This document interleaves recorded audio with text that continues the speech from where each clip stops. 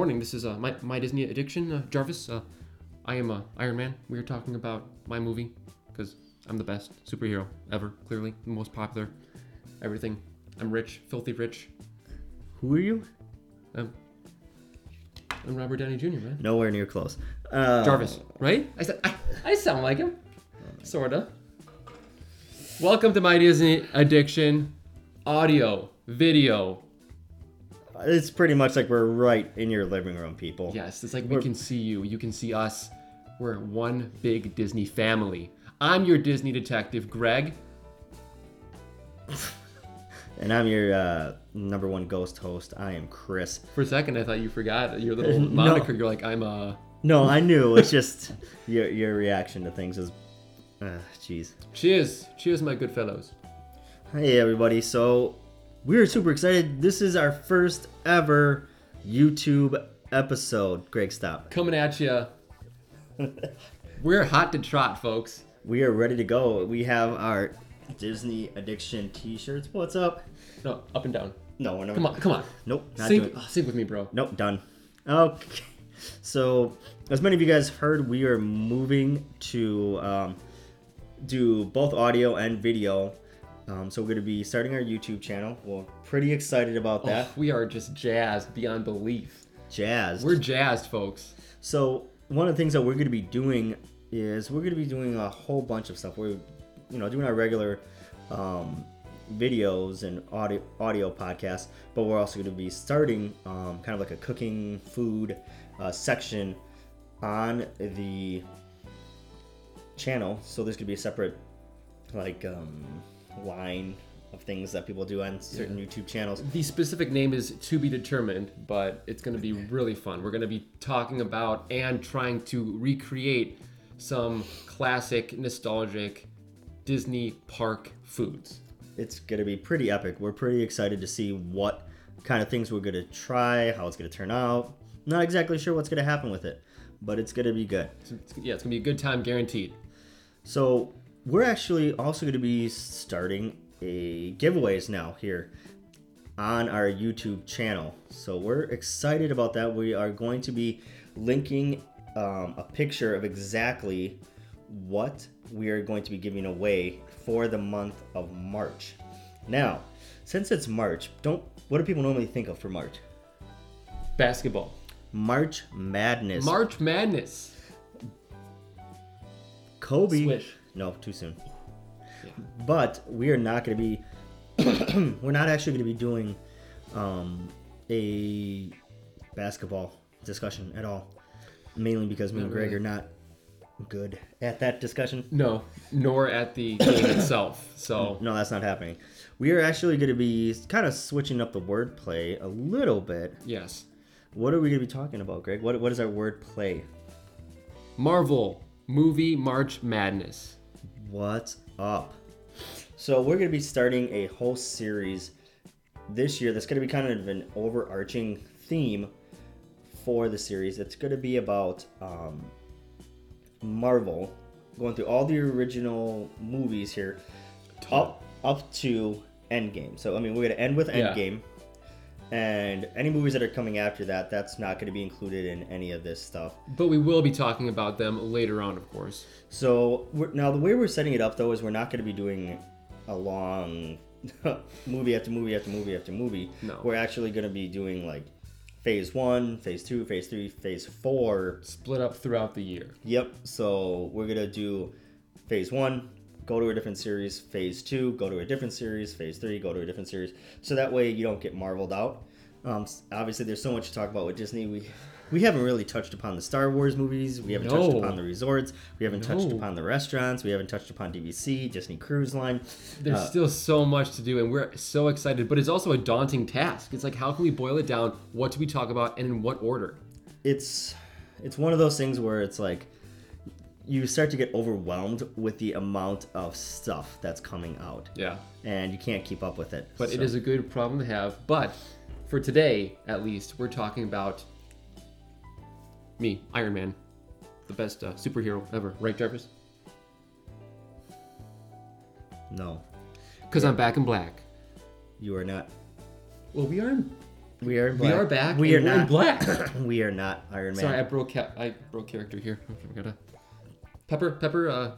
Can you please give me my drink of choice, please? Okay, take the sunglasses off. Oh, come on. I look styling in No, them we got to be shades. ourselves here, Greg. Be ourselves. Take the sunglasses off. Fine.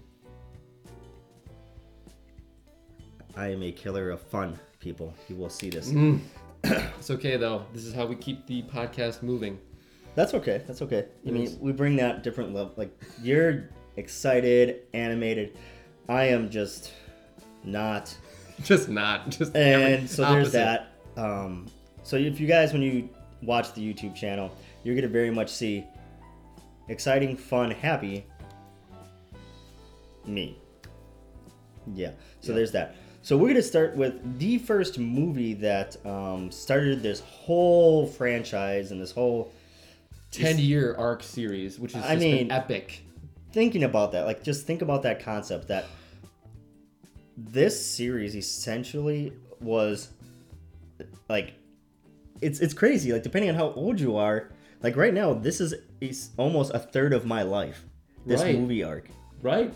It's not quite a full third, but it's Yeah. almost a third of I my know. life. It's more than a third for me. So I it's weird to think that like people who were kids are now adults with this. Yeah, because I was just beginning high school when this came out. I remember seeing it in theaters. It was the ultra screen, and it was awesome. Blew my socks off. Yeah, it was one of those things for me that I saw when I was in college. I was actually this movie came out May 2nd of 2008, and so that would have put me at getting to the end of my second semester of my first year of college.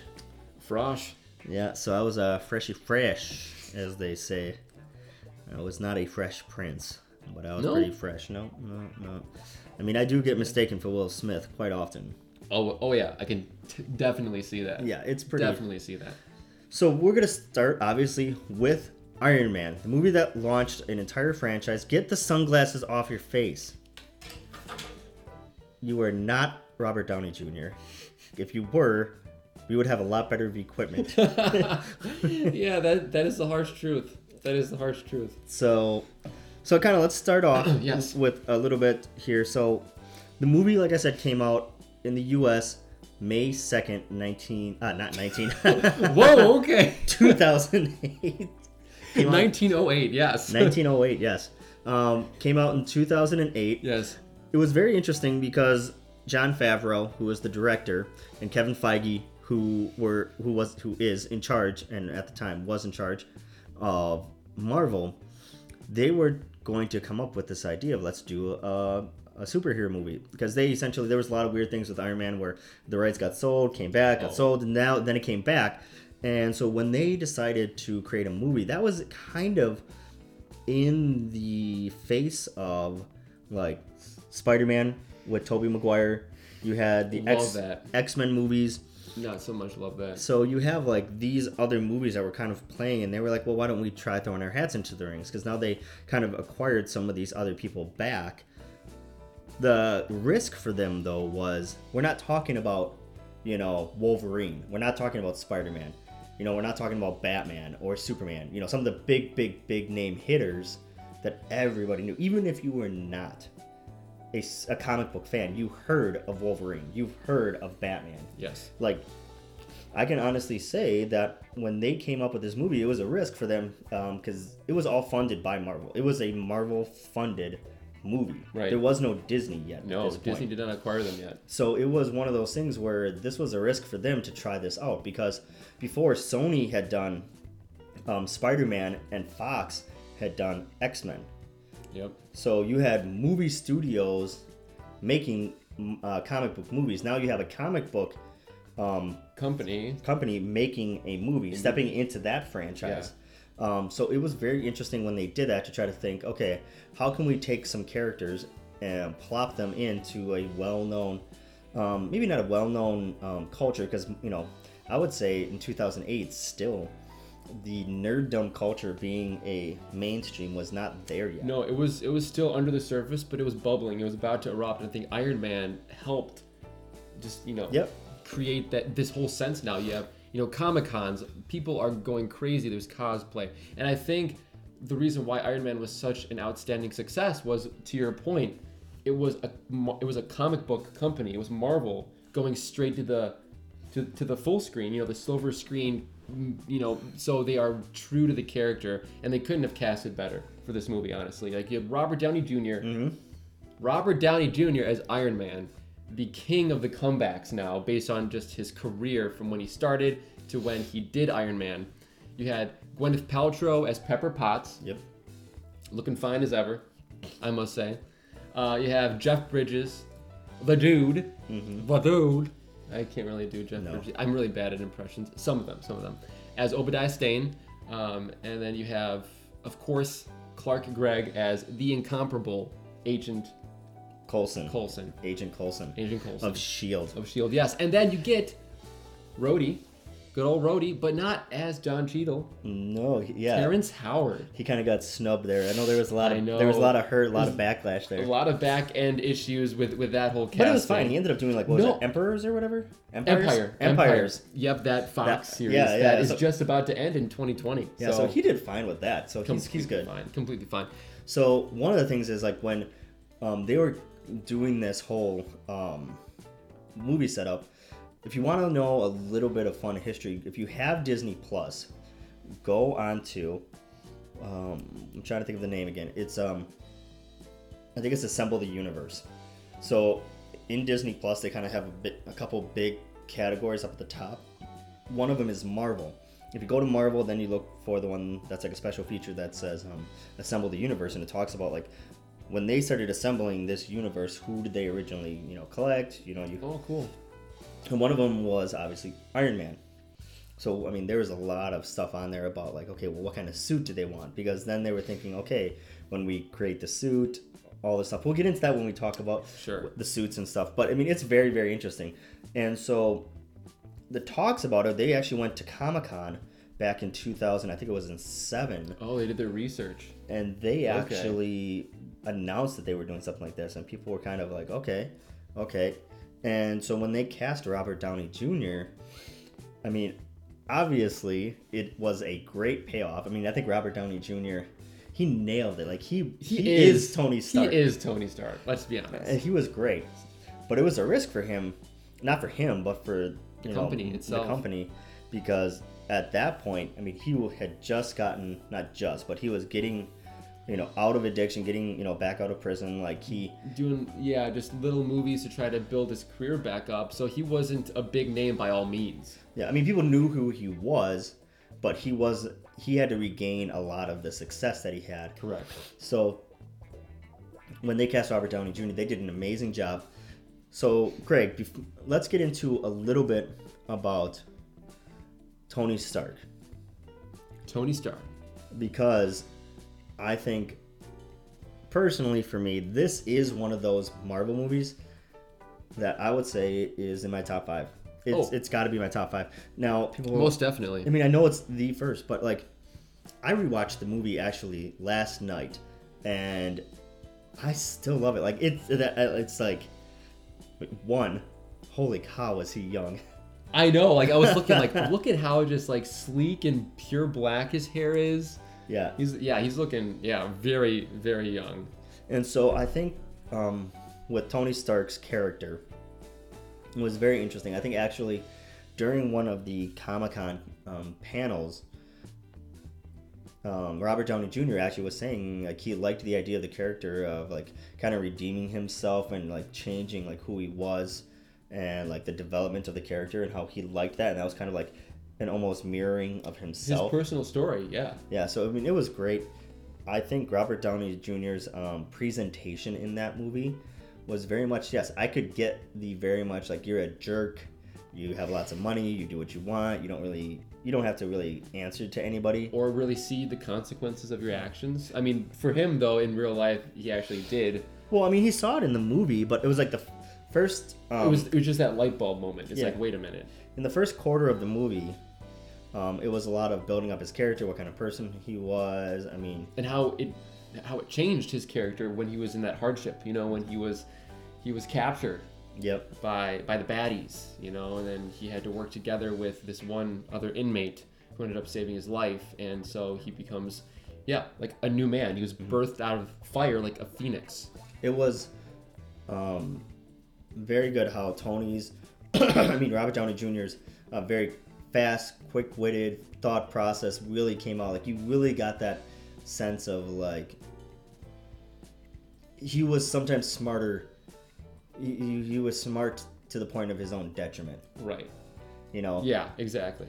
And so I really like Tony's portrayal in that. And I think, like, from watching the first movie to even going all the way to Endgame, that underlying general personality trait of his, which was very much like quick thinking, sarcastic, not so much snide. I mean, it was in the first movie, but quick wit, sarcastic. A little bit of a conceited outlook. You know, like he was very arrogant. That, you know, could be a turn on to some people, but it's more just like. I think I liked how that that type of person stayed throughout, but his humility and how he just built on top of it. Yeah, I think it was much better. He became more of a complex, deep character, which I think resonated. I think it worked out really well for a lot of people, and I think that's what made him so great as Tony Stark. Yeah, I mean, in every other aspect of the movie, it was like lightning in a bottle. It was like the perfect timing. It was for him in his career, because really he had nothing to lose. No. So I think that's what allowed him to be a little bit more cavalier in his approach, and that's what Tony Stark is. He's cavalier as well. You have the great soundtrack. I think Iron Man was a perfect pairing to AC/DC. I loved that choice. Wait, what? It was great. You know, like Back in Black, they did like Thunderstruck, especially in like the forthcoming movies, how they would put it in the background. Of course, you have Iron Man, like the Iron Man song. Yeah. But I think it was really cool how they sort of continued that hard rock soundtrack, even in the score of the movie. You had a great director he's clearly talented because he's been doing a lot more projects with Disney, you know, within the past decade, off of Iron Man. The casting, the story, just the build up, and then, you know, it just made it even better in terms of telling the full story of Tony Stark once Disney acquired Marvel, so they could then expand the universe and bring in more characters that Tony Stark could interact with. So let's kind of go through some of the movie here. Yeah, sure. Because there's a lot that we could talk about. There is. I think one of going through like the beginning parts of the movie, I like how in the beginning, you know, Tony's in that Humvee. Yep. And he's, you know, with the other soldiers, just trying to get them to talk and laugh and all that stuff. Yep, trying to get their minds off. I mean, like, you know. And then within like 2 or 3 minutes, like there's guns going off, bombs, like he gets hit by some, like one of his own missiles that shoots like metal. Yep. Yeah, like shrapnel. Shrapnel, and it went into like his heart. I thought, like, wow, like from the beginning, like this movie is like going for it. So I thought that went really, really well, and I just like how. And then I like how it goes from that to, okay, who was this guy beforehand? So they did a good job of explaining who this character was. They did like a little history montage of like, here's his dad, here's the kid, and how brilliant he was.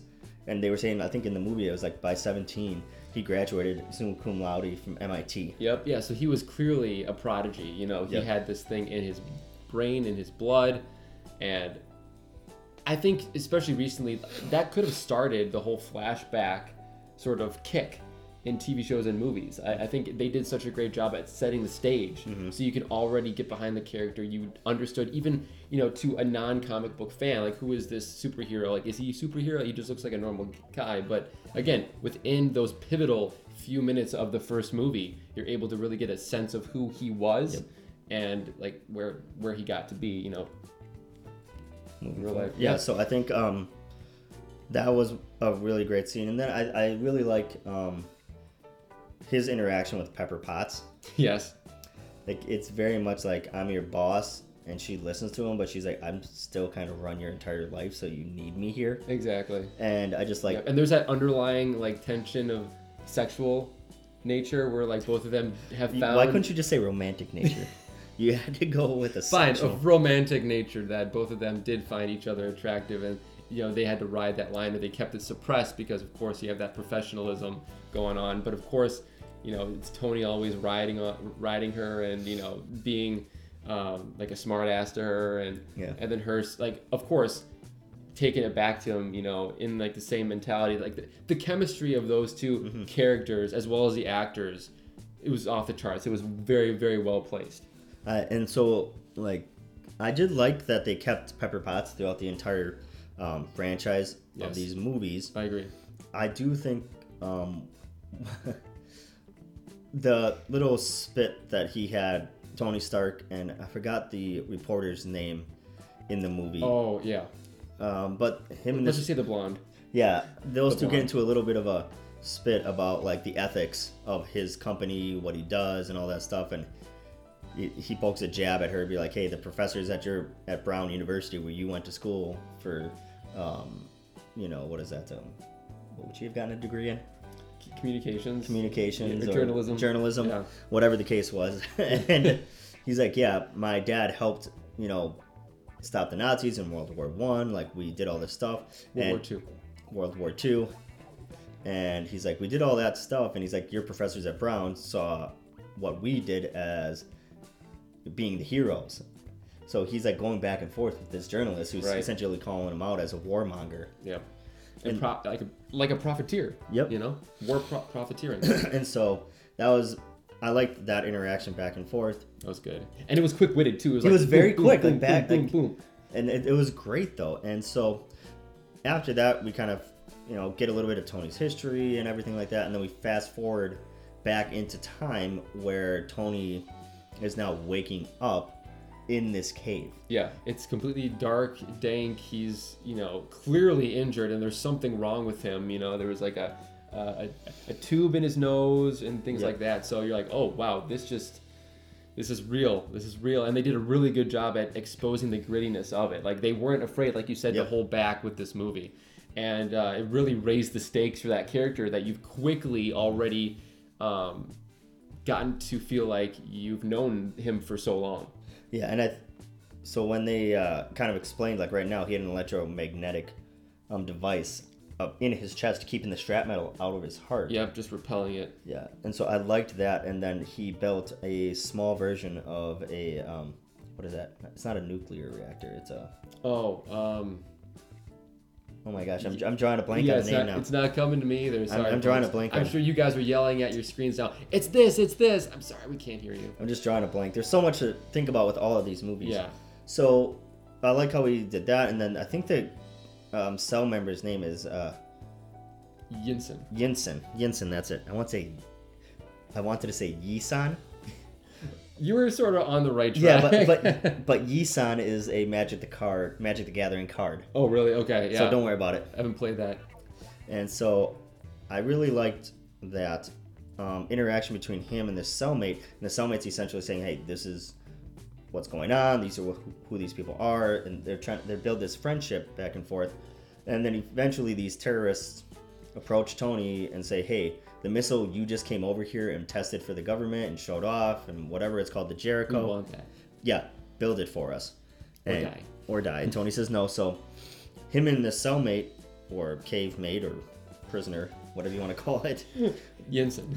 They're working on getting this stuff together, and he builds arc reactor.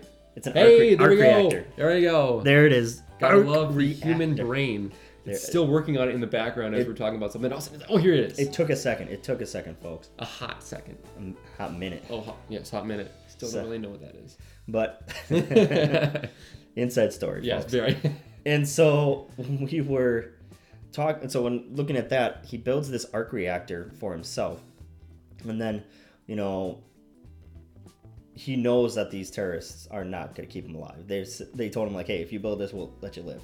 Yeah, but like the biggest thing was, I think he agreed to build it, but yet he was building his mini arc reactor, or a way to escape. So he was like pulling the wool over their eyes, saying, okay, fine, I'll appease you, just so you can give me time, give me the materials. Yeah. But I ain't gonna be making what you want. Yeah. I'm gonna be making my way to escape with my new cellmate, Yinsen. So eventually, they just build a very crude initial mock-up of the Iron Man suit. Yes. And then Tony escapes, and then he comes back to the States. And I like how off the plane, Happy picks him up. Who actually Happy is Jon Favreau, the director. Yes. And Gwyneth Paltrow, Pepper Potts is there. They pick him up. They hop into the very nice. I think it's what was that? Is that a Rolls Royce?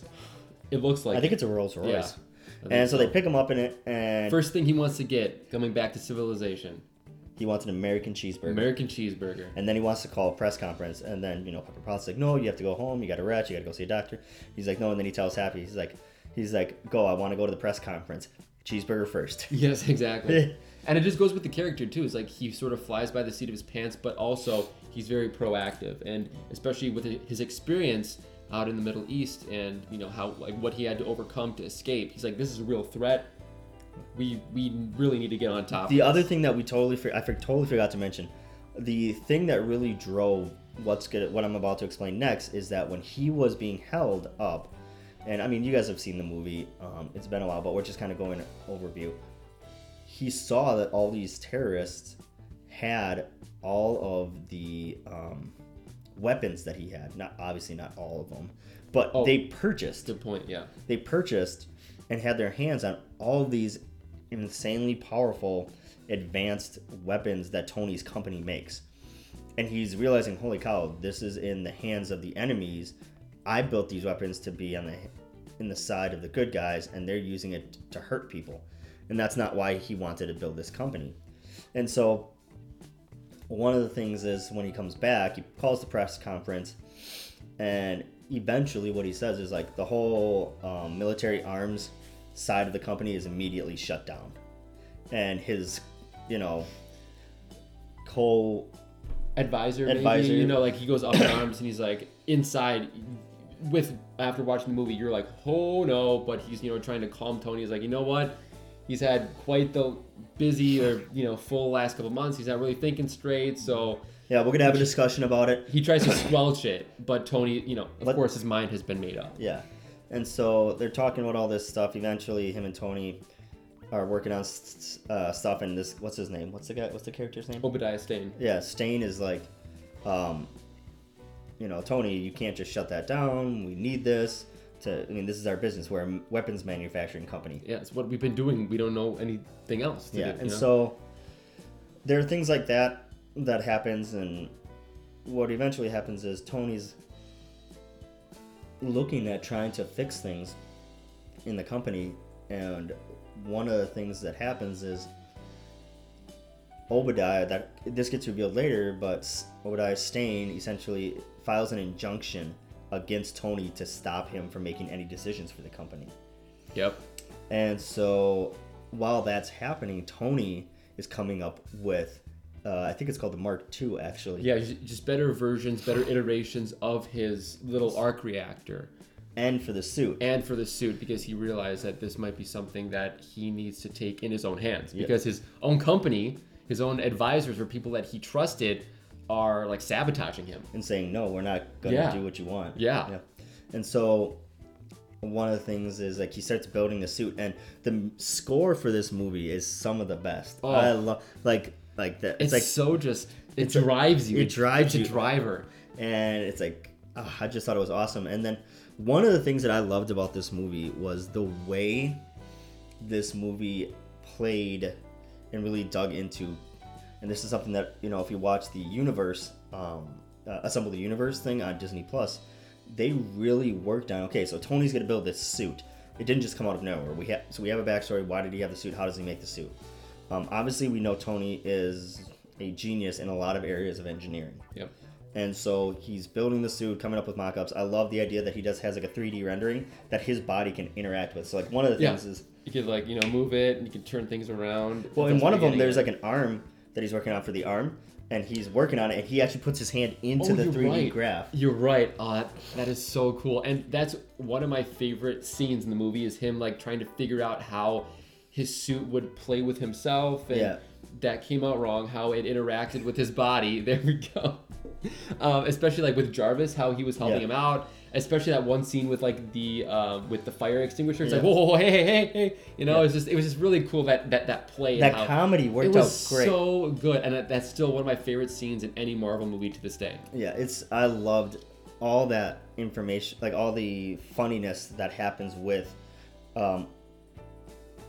Tony Stark and some of his equipment. Yeah, it's just like trial and so error, funny. and it's the human trying to interact with The technology.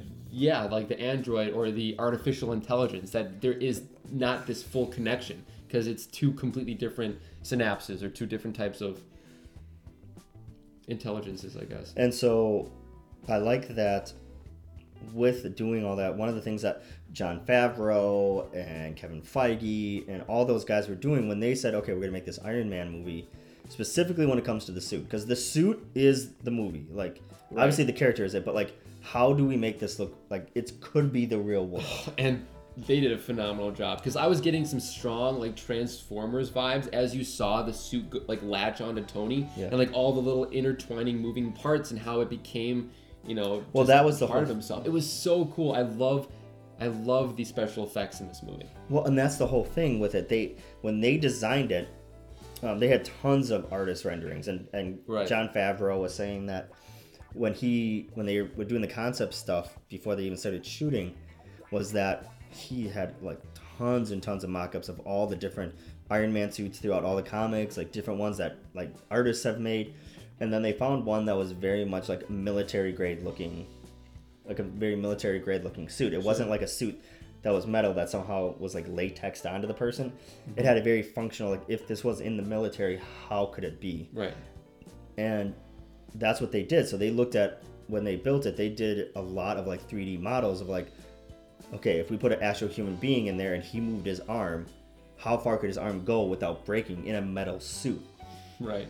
And like, okay, well, how could he fall backwards and hit metal against his spinal cord? Or like, it was very much functionally, how could Tony Stark, a person, fit in a contained metal suit that has a lot of functionality but keep his body intact? And so the way they designed it was very good, and all those intricate little moving parts that you were saying, that was very much, okay, Tony's coming up with the idea, but it has to be realistic into what, obviously with some level of realism, this is a movie. Right. But like, how would a genius making a suit do it for themselves? Yeah. And like all the music behind it was so cool. I loved it. My favorite to this day, when Iron Man puts on the full chrome suit, that is one of the coolest scenes ever. Oh yeah. Love that scene. Oh, it's dope. I remember when this movie came out, I was pumped through all of them. Whenever he was working on his suit and he put on the suit, I was like, this is freaking awesome. I want that.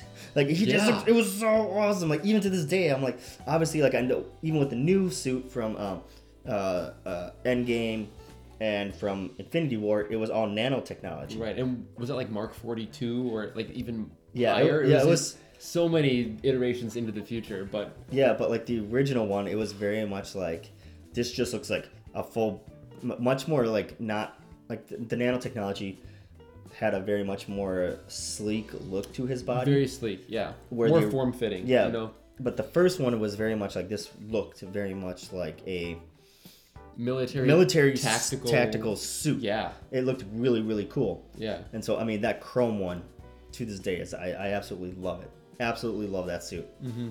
So, Oh, wow. sorry, I got on a No, tangent it's about good. that. I love them. It's good, and it's just a testament to just how well they thought about in pre-production what they should do to achieve that level of realism and just overall mind-blowing aesthetic for the suit.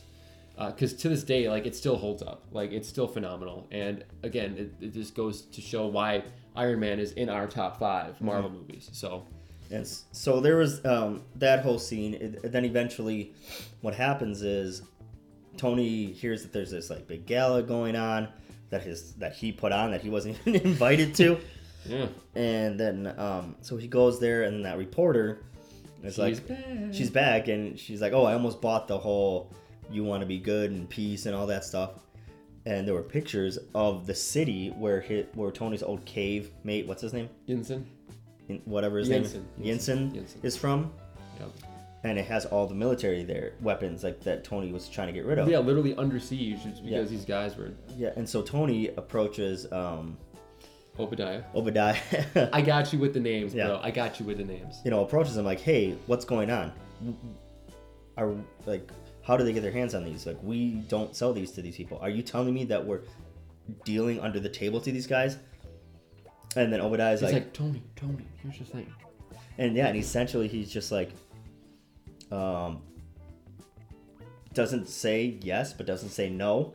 And then he's like, who filed the injunction against you? That was me. Yeah.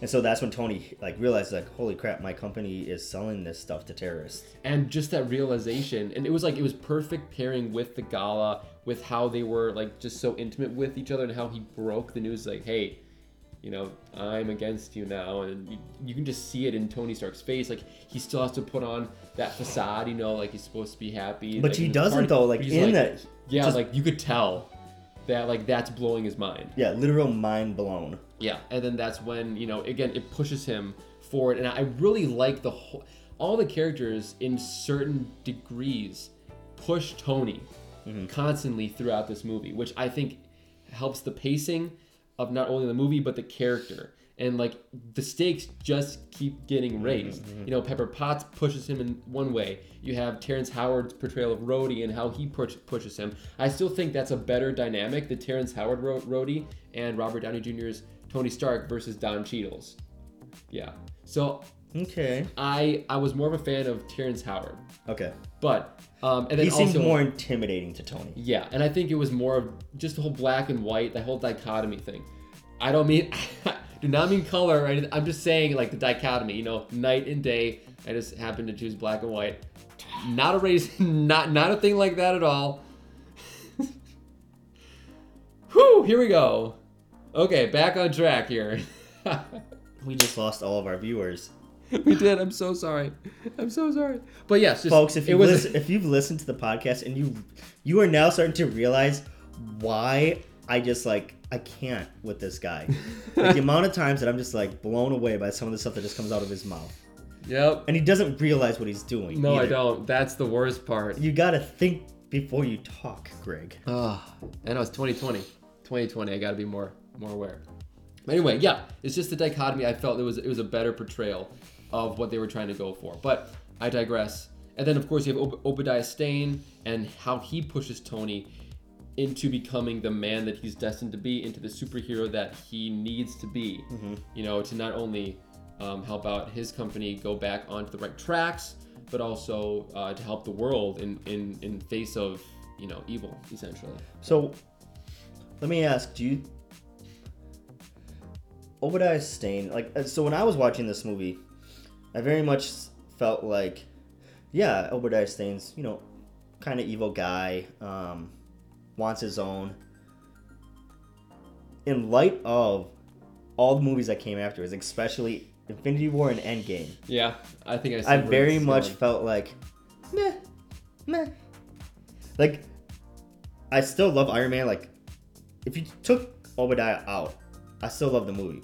But Obadiah as a villain, compared to, like, Loki, Thanos, compared to... Even Ronan from Guardians of the Galaxy.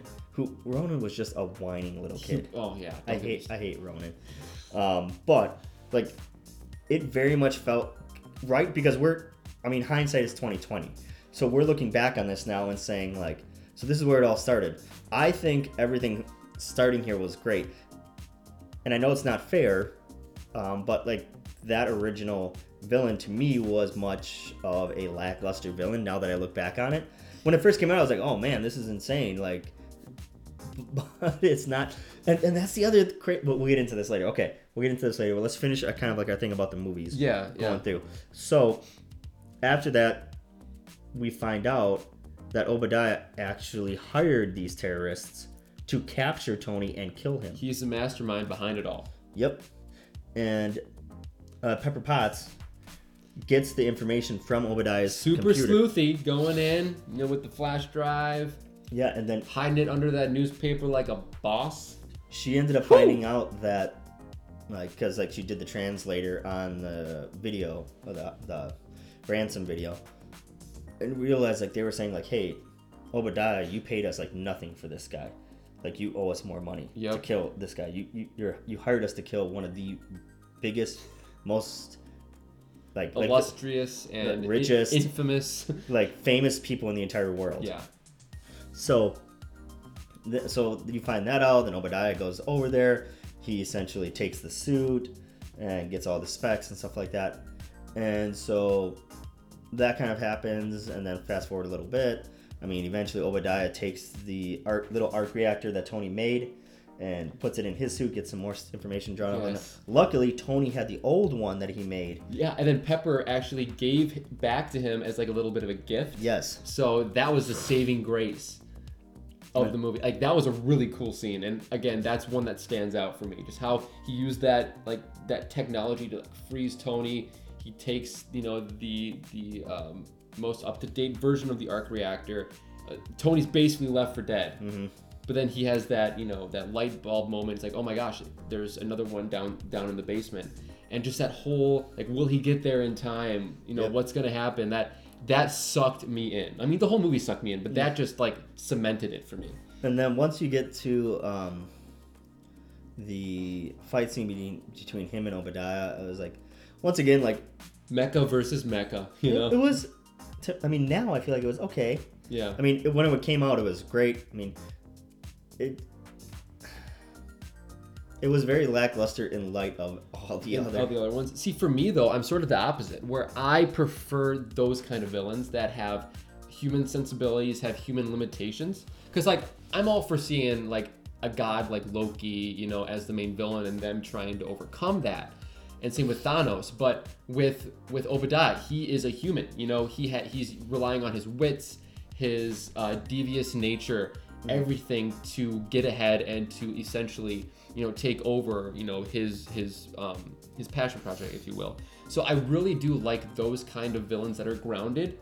And I think that also just lends to the more believability of the movie where, you know, out of all of the Marvel movies, this one stands a fair chance that it could be the one that could happen, like in real life, you know, like with like the kind of suits and the technology. It's just, it's pretty much man versus man instead of men with superpowers versus gods, stuff like that. Yeah. But for me, I really enjoyed that. And even as I look over the 10-year span of all the different movies, I still prefer that kind of villain because it's, again, more realistic for me.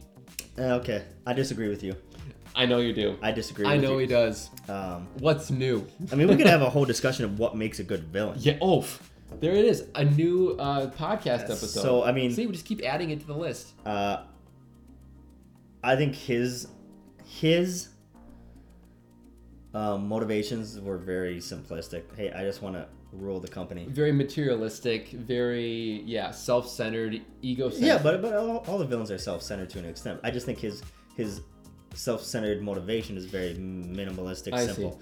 So I would say, like Thanos, his thing is he's selfish about what he wants. That's the point of being selfish. You want what you want. But his was a level of complexity which had to do with, okay, well, how can we make sure the universe can survive based off of how many people there are? Right. But again, I think that was a nice stepping stone. With like the first movie of this huge chapter, I think it was nice to just keep it more grounded, and then you just keep, you know, upping the ante as it will.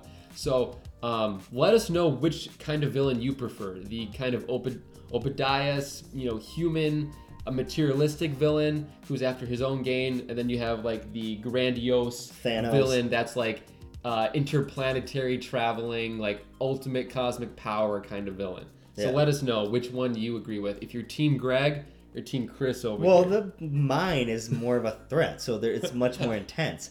Yours is like Thanos literally could just like snap his fingers, which he did. Oh, not even that. Like Thanos could literally just like put his thumb on Obadiah and just crush him. He could, yeah. But then Obadiah would outthink him because he's smarter. No, Thanos is much smarter. He's literally one of the smartest people in the Marvel universe. Except for dropping his guard, and then the Avengers, you know, got the drop on him.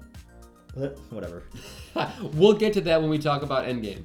Okay, so we fast forward, like him and Tony have this fight. You know, the fight's over. Tony wins, and then eventually, near the end of the movie, they have a press conference, and they're asking, "Hey, Tony, was that you? Was that you in the Iron Man suit?" And you know, certain people like Pepper Potts and what's Rhodey. Gosh. Just simple names. Rhodey were like, "Hey, keep it on the DL. We don't need to say anything." Yep, just Yeah. go about it. And then Tony's is like, you know, and then he's looking at his cards, what he's supposed to say, and then he just puts it down. He's like, I am Iron Man. And then people go crazy. There's flashes of photography. There's just people talking over everybody. it was great. And then the music came in. Yeah. Oh, such an epic end to a phenomenal movie. But it wasn't the end. What? Because at What are you talking about? Yeah, because at the end of the movie, a certain kind of fury was brought to this. Ooh. A Nick Fury, as it were. Oh, well played, sir. Well said. So Nick Fury ended up showing up at Tony's home and talking to him and saying, "Oh, you think you're the only one with powers out there?" And essentially, like, that was like the little, "Oh, what's gonna happen? What's gonna happen?" And that's one of the things that like Kevin Feige, Jon Favreau were trying to bring that in. They were like, "Oh, could we bring this into a bigger universe?" And they're like, "Well, how do we link these?" They're like, "Well, what about Nick Fury?" So they actually, so like Tony, not Tony, Sam Jackson's agent actually called him and said, "Hey, do you have any parts for Sam Jackson?" And they were like, "Actually, we do." And Funny you should ask. so it was so interesting. What they did was to make sure that it was completely secret, which didn't end up being secret. But what they tried to do was they didn't want anybody to know that he was there. So he literally was in his trailer, walked into a car that was parked, like literally at the bottom of the staircase of the trailer, drove him onto the set. Oh, wow. He walked out of the car, did the scene, and went back in. It was that hush hush. Yeah, they didn't want Whoa. anybody to know. I think Whoa. the next day they found out. People Wow. found out. So people were like, "Oh, who is this Nick Fury guy?" Because once again, a lot of these characters people have never heard of. True. Yeah, they're more of like the C-lister and the B-lister in the Marvel universe. So then, yes, but now of Yep. course they're front page news, household names, So things like that. So then people were like, "Oh my gosh, what is this going to mean? What's this going to mean?" And then, Kevin Feige was like, "We'd like to see this turn into a possible Avengers thing." Yeah. And people were like, "What?" Mind melting right there. But let's talk about the end scenes because I think that's another great addition that just Marvel and then soon Disney that added to the whole cinematic experience. Because who cares about credits, right? Who cares about sitting through that? I mean, a lot of people put their blood, tears, and sweat into making movies, and they should be credited. But a lot of people, it's like, okay, done. But with the little bit of a taste thrown in of there might be a little bit more that they could see off of this story or what's next. They put it like at the end of the credits. So now you have like this, with being 10 years since, you have this sort of classical conditioning method where people are just sitting. Yep. In movie theaters now. It's just so waiting true. for the credits scroll. But the cool thing that I noticed is that they actually made the initial credits like more artistic, going through like the top billed cast, which I really enjoy. I really like to see that kind of style, what they're doing as the music is being overdubbed. But then again, yeah, it's just like they've conditioned us. It's like there is gonna be an end scene. There's gonna be something more. Just sit down. Stay and so there. Don't move. Yeah, people. just like no one said it's like the movie's still playing out, but yet the credits are going, and I find that really interesting as like a social sort of experiment that just like worked. It took off. Yeah. It took off, and I think other types of movies DC have also did that. DC's has done that as well. Yep, just playing off of that Marvel trend. But I mean, yeah, again, I just find that really interesting because I'm a sucker for that too. Because like I recently watched Birds of Prey. Yeah, how was it? I saw that. So for me, it was, I'd say, middle ground. Really? For me, one of my favorite Hollywood actresses is Margot Robbie. Okay. I think she's phenomenal in the looks department, in the acting department, and I'm a sucker for Australians, okay? Why did you just start with the acting? Well, do you really when she's that beautiful? Anyway, she's an amazing actress as well. And so going in, I was like, she's Harley Quinn. I love Harley Quinn as a DC character. And honestly, like throughout the whole movie, it's sort of Fun fact. graded on Harley me. Quinn was not actually in the comics originally. She was created for the animated TV show. Batman the Animated Series, my favorite animated show Mark Hamill. ever. Yes, Mark Hamill, Kevin Conroy. Oh, the best. Yeah. The best pairing. Okay. It's Marvel. It's like animal crackers and apple juice, man. That's the best pairing. Back to Marvel. Yes. So anyway, but what I was saying with Birds of Prey, I stayed during the credits. I'm like, there's got to be an end scene. Like they've got to tease something else. And we waited throughout the whole credits, not only like that artistic first credit, but the whole second one where it's just black and it's like the space crawl of Star Wars, you know, of all the names. And finally, like you hear Harley Quinn's voice talking about something. And it's like, oh yeah, now they've gotten you thinking that there's gonna be like an end scene or something, but okay, let me tell you something about Batman. And then it just goes dark. So it really wasn't an end scene. It was more of like, hey, we got you to stay all the way to the end after the 10 minutes of credits. Psych. So it was sort of a cool, like Harley Quinn sort of Joker kind of joke. So I can let that slide. But again, it's just with any movie, I'm like, is there going to be an end scene? Should we stay? And sometimes it's like a big flapple. Yeah. So anyway, back to the movie. Overall, what do you think about the movie, Greg? What do you think about the first Iron Man movie? I mean, you can talk about in relation to all the other movies if you want. You can talk about specifically Tony Stark, whatever the case is. What do you think about this movie? In like a grand scheme of things, in like the superhero genre, there were still a lot of things that needed to be fine-tuned because I don't know. Every superhero movie before that was different, which I sort of liked. You had Superman of 1978. You had that feel. You had Tim Burton's Batman feel. You had some like B-movie superhero movies like Captain America or the Fantastic Four in the 90s that just like were horrible. You have the Spider-Man movies with Sam Raimi and Tobey Maguire. You had the X-Men movies. You had the standalone Incredible Hulk with Edward Norton. That came afterwards. Oh yeah, I did. Very, very close after, right? Yeah, I think so. Yeah. So there were still a lot of moving parts. It's like, how can you make like your own type of superhero movie and not like maybe play it off of which interestingly others? I just found this out. I was doing some research on the movie yesterday to prepare for this, and one of the things that I found out was that guess what movie came out the same year this movie came out with in 2008? Was it Dark Knight? It was. Yep. So you had Christopher Nolan's The Dark Knight, masterpiece, Kevin Feige's or Jon Favreau's, so let's just go with directors. So you have Christopher Nolan's Batman, Jon Favreau's Iron Man. And when you think about it, if you were to say what is the DC version of Iron Man, it's Batman. In my opinion, like you have like these big like multi-millionaire billionaires, yes, who have no real superhero powers. It's more of their ingenuity, their intellect, their force for doing good. They had almost unlimited resources too. Exactly. Yeah. It's just it goes with their whole. I mean, both of them are very, very brilliant men. They are. Like Bruce Wayne is considered the best detective. Right. Yeah. And like he's like engineeringly smart, but I mean he also has. He has Lucius Fox. He has other people to help him with his gadgets. And then you have Iron Man, who, again, it just comes naturally to him. So he brings that together. But I really think like the DC version of Iron Man is Batman. Well, it's just interesting to me because when Iron Man came out, I mean they were like when I'm going to sound very old, like 1920s. The tabloids. The tabloids, yes. Read now. Yeah, when the news came out, people were like, "Oh man, Marvel's going to be using some B-listers and to like characters." So people were like, "I don't know, who the heck is this Iron Man character? I don't know who this guy is. Right. Whatever. Who's Tony Stark?"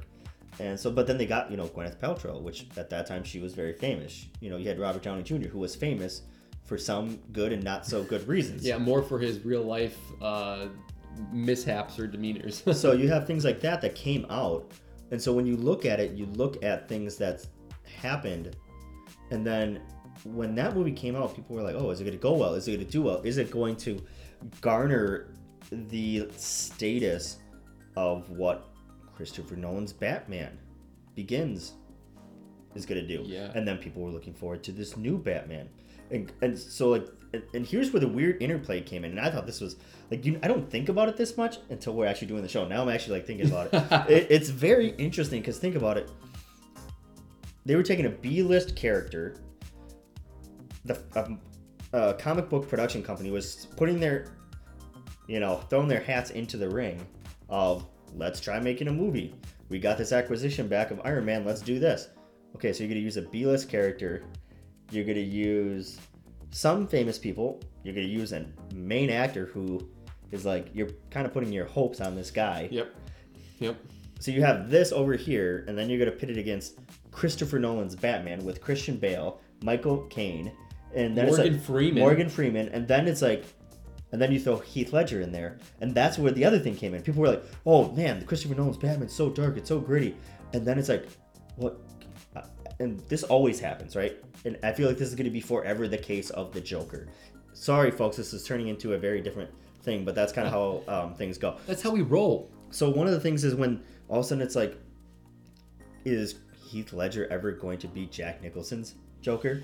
Right, and they're so diverse, they're so different. Yeah, and so you have this so many aspects. But then this is where I feel like the diverge started happening. The idea that same year you have one of the best Batman movies that ever came out, one of the most iconic incarnations of the Joker ever. Yes.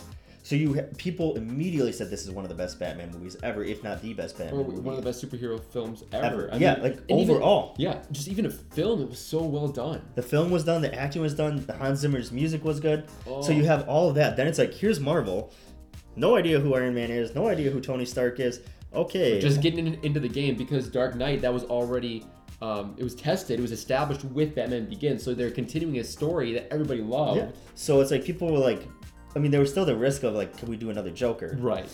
So there was that, but there was more solid ground to work off of. And then you have Iron Man, and then people were kind of interested to see what was going to happen with that. But then you have this dark, gritty, psychological, intense movie that was Batman. Then you had, which I feel kind of led the genre, and now people are starting to kind of somewhat dive into that, which we can get into that discussion in a second.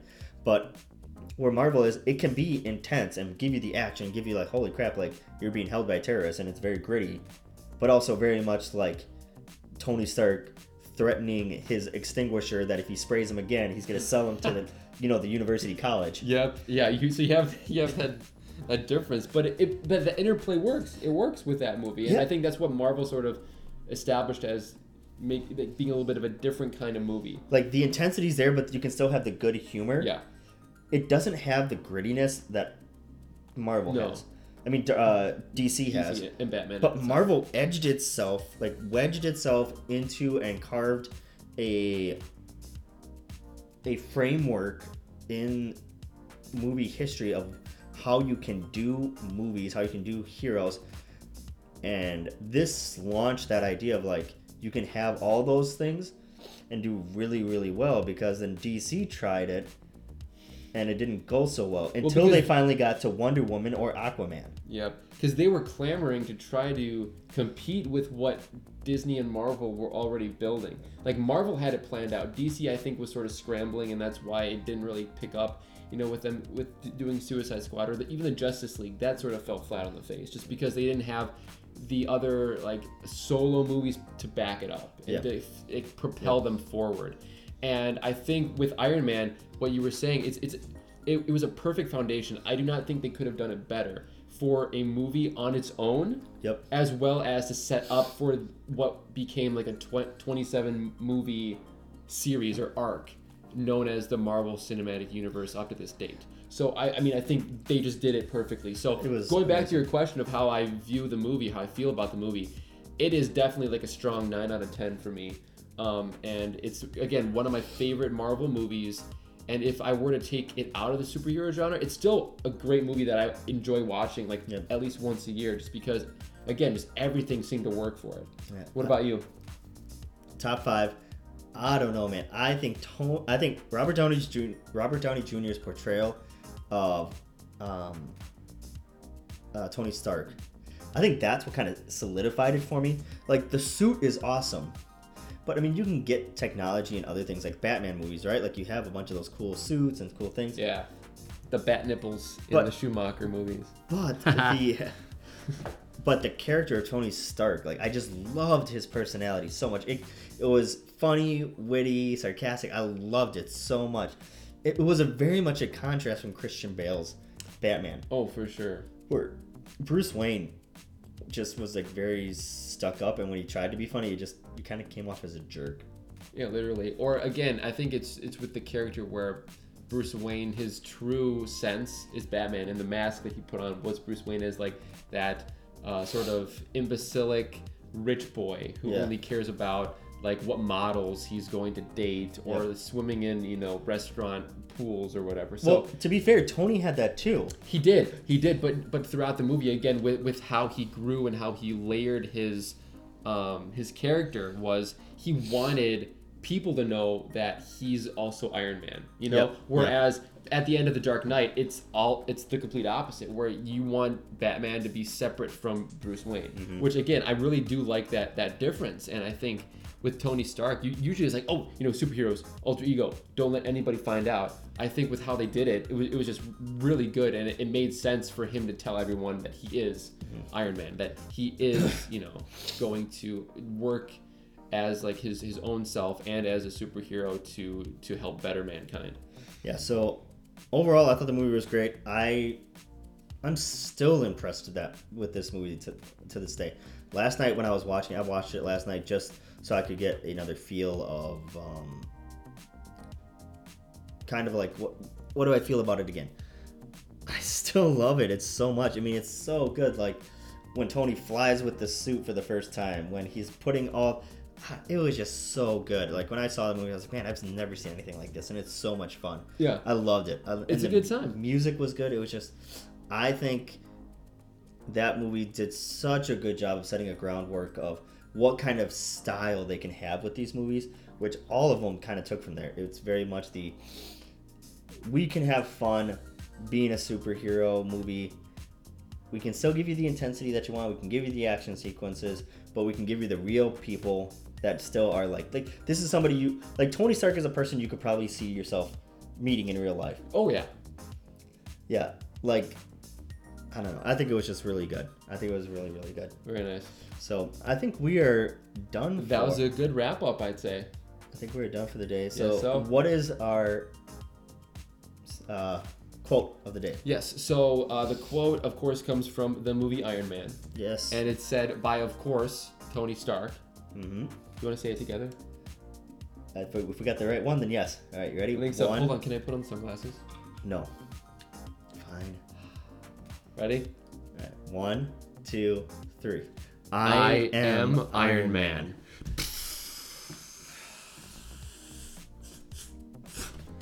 Sorry, my repulsors didn't really kick in there. It was quite the anticlimactic exit. But anyway, hopefully you enjoyed this episode. Let us know what your favorite scene in Iron Man is. We'd love to hear you. Don't forget to write us a review on any of your podcast places that you go to listen. Since we are on YouTube now, make sure you comment below, subscribe to our channel, and hit that notification bell so you can get notified whenever we put up new videos. So you can see our beautiful faces, our intriguing faces, and the shenanigans that we get into every day with this podcast. A couple things I want to mention here. We are doing a giveaway here this month.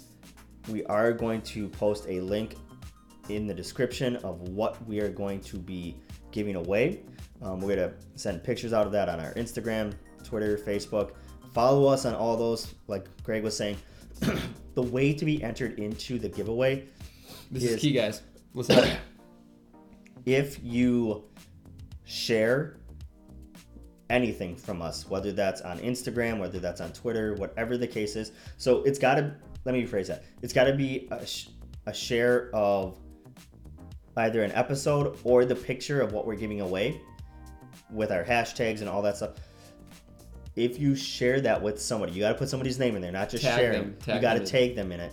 If you do that, we will put you into the list, the running, yep. So that way we will be able to figure out who we can give that to, and we'll put your name in there to have that giveaway and get that chance of getting that awesome Disney merch. Oh my gosh. And I will say, excited. It is going to be a part of this series for the first giveaway of Marvel, of Avengers, Iron Man, whatever the case is. It's going to be Marvel related. It's going to be themed.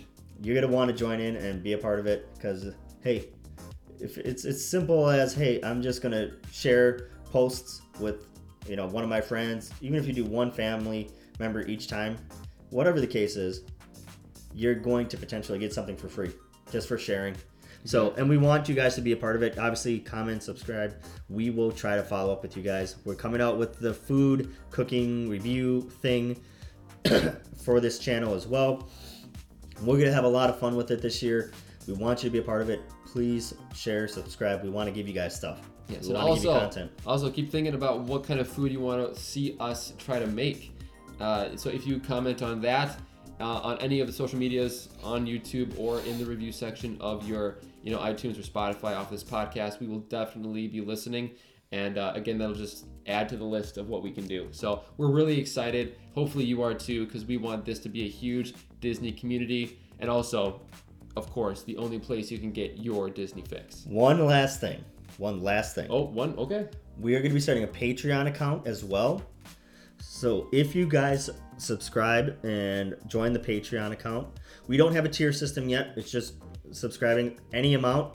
I mean, like even if it's $1, whatever the case is, we will be giving you access to behind the scenes footage. We're also going to be giving you access to, if depending on, we haven't really talked about it that much yet, but one of the other things we're going to be doing is we're going to be putting out additional content for the Patreon. Like one of the things we want to do is potentially talk about what we call our Disney doses, just small little blurbs of Disney, either facts, trivia, tips, whatever the case may be. That could be thrown out throughout the week, so it's not just like a Friday thing with these podcasts. Yep. It's more Disney addiction. We want to give a ton of stuff. We want to put a ton of stuff out there as well, you guys. So It was super fun. Iron Man, first movie of this franchise that we're going to be discussing. And let me tell you guys, I have thoughts on some of these movies coming up. Like Avengers. I am pumped to talk about Avengers. Yes. So excited about that. I know. Our thoughts will assemble, much like the superheroes. Gosh. Okay. It's going to be awesome. You guys will see how much Greg annoys me. So much. And I love it. I love every second of it. He just likes getting I gotta be honest, a lie out of me. It's okay, guys. That's a Greg fact. All right, you guys, we're going to head on out. It was a pleasure seeing you guys today. It was, well, I don't know about seeing you, but it was a pleasure being able to bring out some more content, talk about Marvel, talk about Disney. And so, you guys, we love you guys. Make sure you follow us. And remember, this is the only place to what, Greg? To get your Disney fix. What's up? Peace.